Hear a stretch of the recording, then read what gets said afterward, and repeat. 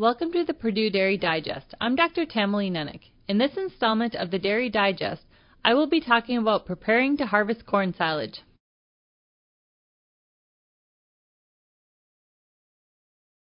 The summer is going by quickly, and before we know it, this year's corn crop will be ready to harvest for silage. Planning ahead can help to make sure that everything is ready for the silage harvest and make certain that the best job possible is being done to reduce shrink and ensure that the stored crop will be a great source of feed. Start by preparing the site for your silage storage. Is there a clean, open area that will allow for easy filling and packing of the silage? Is the bunker sized correctly to make sure that enough silage can be removed from the face daily to prevent spoilage? Were there troubles with mud or water runoff from the bunker last year? This is a good time to make changes to the silage pad or to do other dirt work to the surrounding area.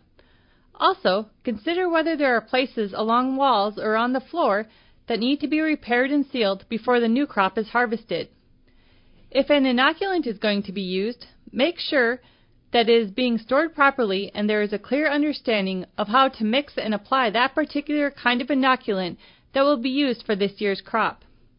Oxygen is the enemy when harvesting silage.